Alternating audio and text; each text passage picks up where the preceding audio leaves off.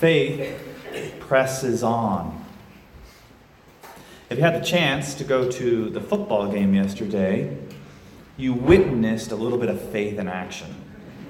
The first half was pretty terrible. We had no offense, and we were down 7-13. And just before the half, we made a move down the field, and then our kicker hit a 57-yard field goal as time expired, which is pretty cool to witness. And the team came back in the second half and just remembered who they were, stayed faithful to the game plan, and ended up screaming ahead and winning by 18 points. If only life were like that kind of time span that we could see it all. But you and I, oftentimes, we're still in that first half where things are not going our way, and we're trying to just keep going. In our first reading from the prophet Habakkuk, he expresses this difficulty, this frustration. I cry for help, but you do not listen. He's crying out to God, saying, God, why is it so hard? I cry out to you violence, but you do not intervene. Don't you see me suffering? Why aren't you coming to help me? Why do you let me see ruin? Why must I look at misery? Then the Lord answered me and said, write down the vision clearly upon the tablets, for the vision still has its time, presses on to fulfillment, and will not disappoint. If it delays, wait for it.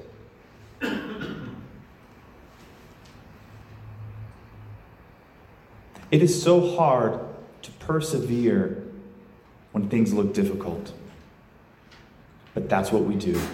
On the sidelines, there were 19 players who are currently injured on our team.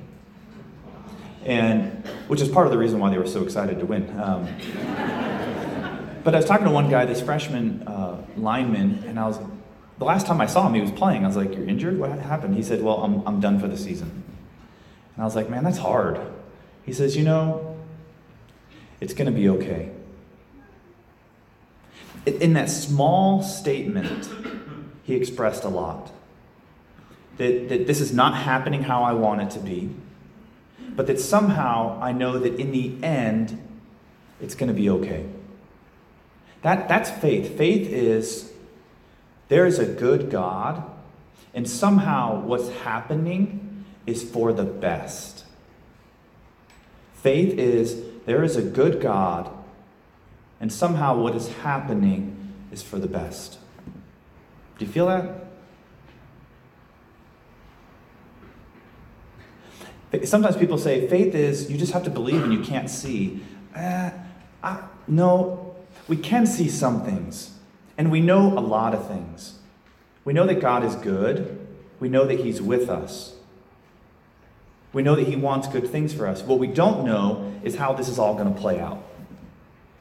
Does that make sense?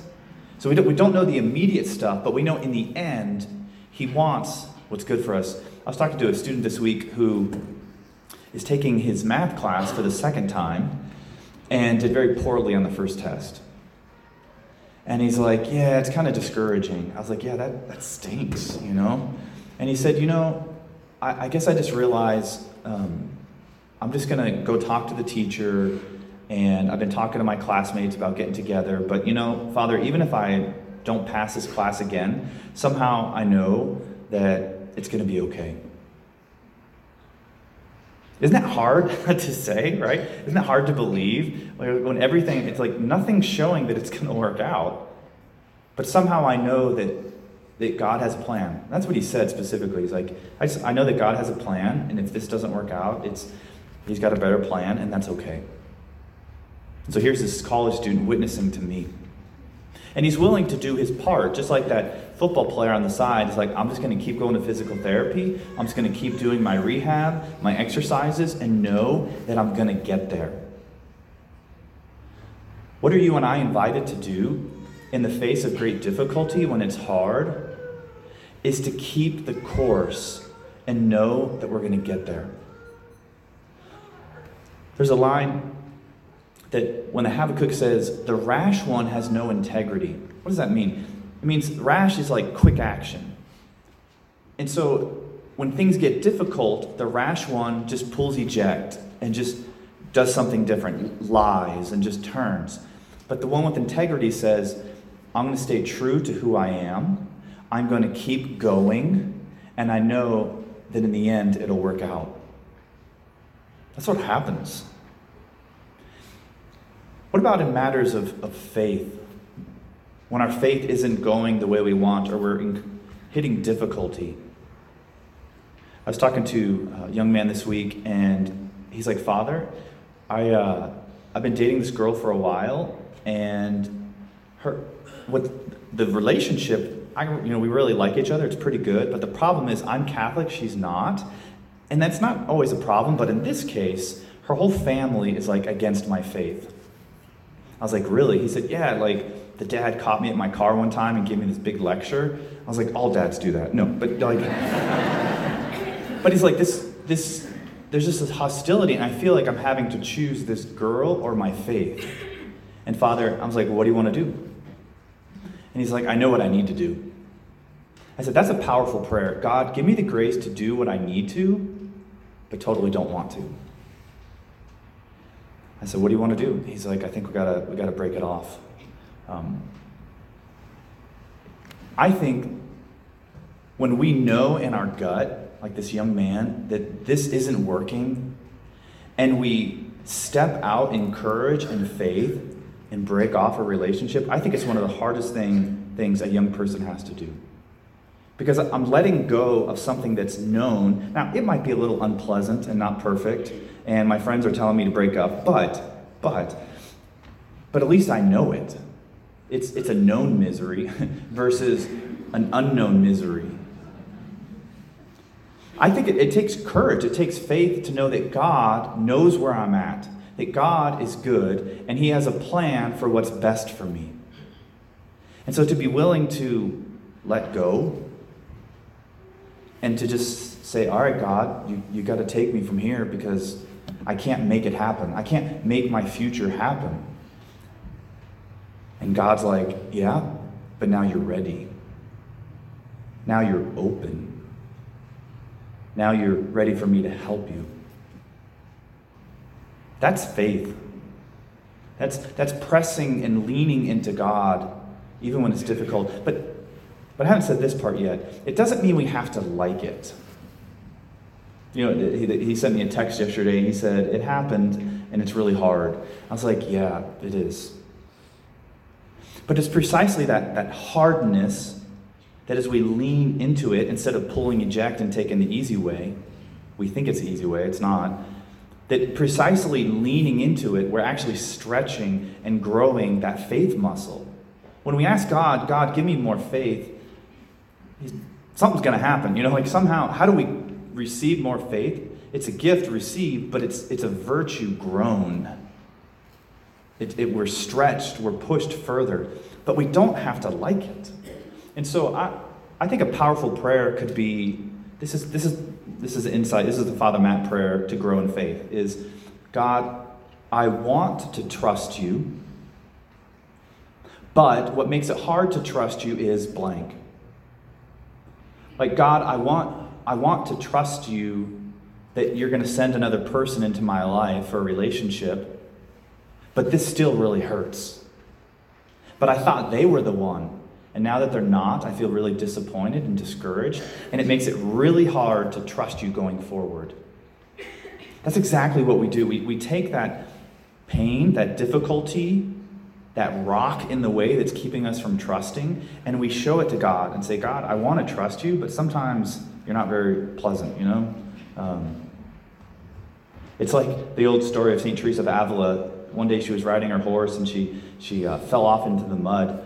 And she looked up and shook her hand, a fist towards heaven, and said, God, if this is how you treat your friends, no wonder you have so few of them. It's that kind of honesty that actually builds our relationship with God. It's how we gain faith. I was talking to At the halftime, I do a lap at the game, and I ran into a parent of a student, and this father was saying, "Father, it kills me that my son doesn't want to go to Mass." He goes, my wife and I, we get up every morning and we have our prayer time, and it's like the best part of my day. And I want my son to go to Mass, but I can't make him. And I was like, exactly, you can't. And I said, and you need to stop pushing. I look at the prodigal son and his father and how the father lets him go. Because the father letting him go doesn't mean he doesn't care. But it means the father has faith in his heavenly Father, that God loves his son even more than he does. And that at the same time God is working on his son, God is working on the Father. God is saying to the Father, do you trust me? Or do you want to try to do it yourself? That's where faith breaks down, when I just say, I can't wait, I have to do it. I know God's probably wanting me to do it this way, but I'm just going to grab it and take control. It doesn't work.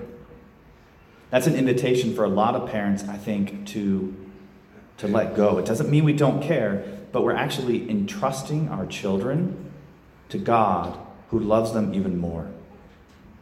And by doing that, the parent's faith is stretched. That's why the story of St. Monica and St. Augustine is so powerful. That she prayed for 17 years for the conversion of her son. And she prayed for 30 years for the conversion of her husband. That's 17 years. That's 30 years of no fruit. It's 30 years of showing up every day to practice, to church, to prayer.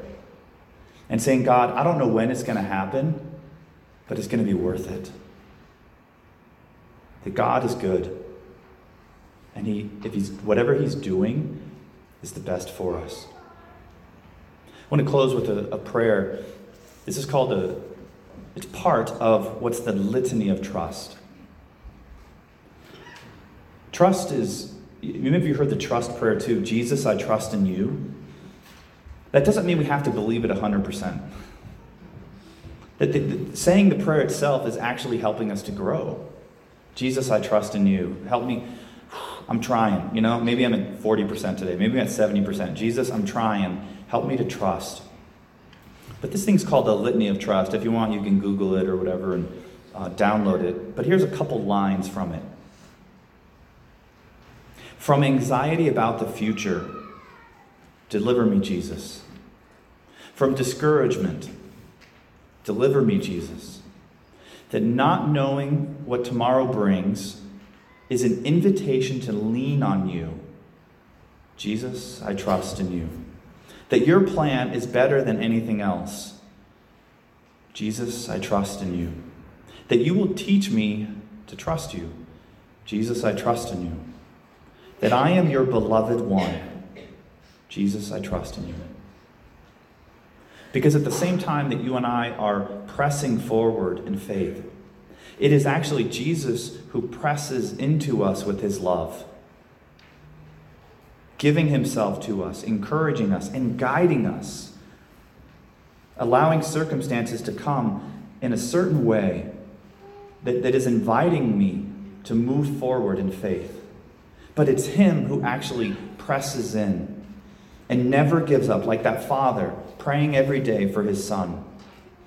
How much more so God, loving us every day, right where we're at, never tiring, never discouraged, never disappointed, but a heart full of love, leading us to that place that is best for us. And we, by his grace, by his strength, with a lot of his patience, press on in faith.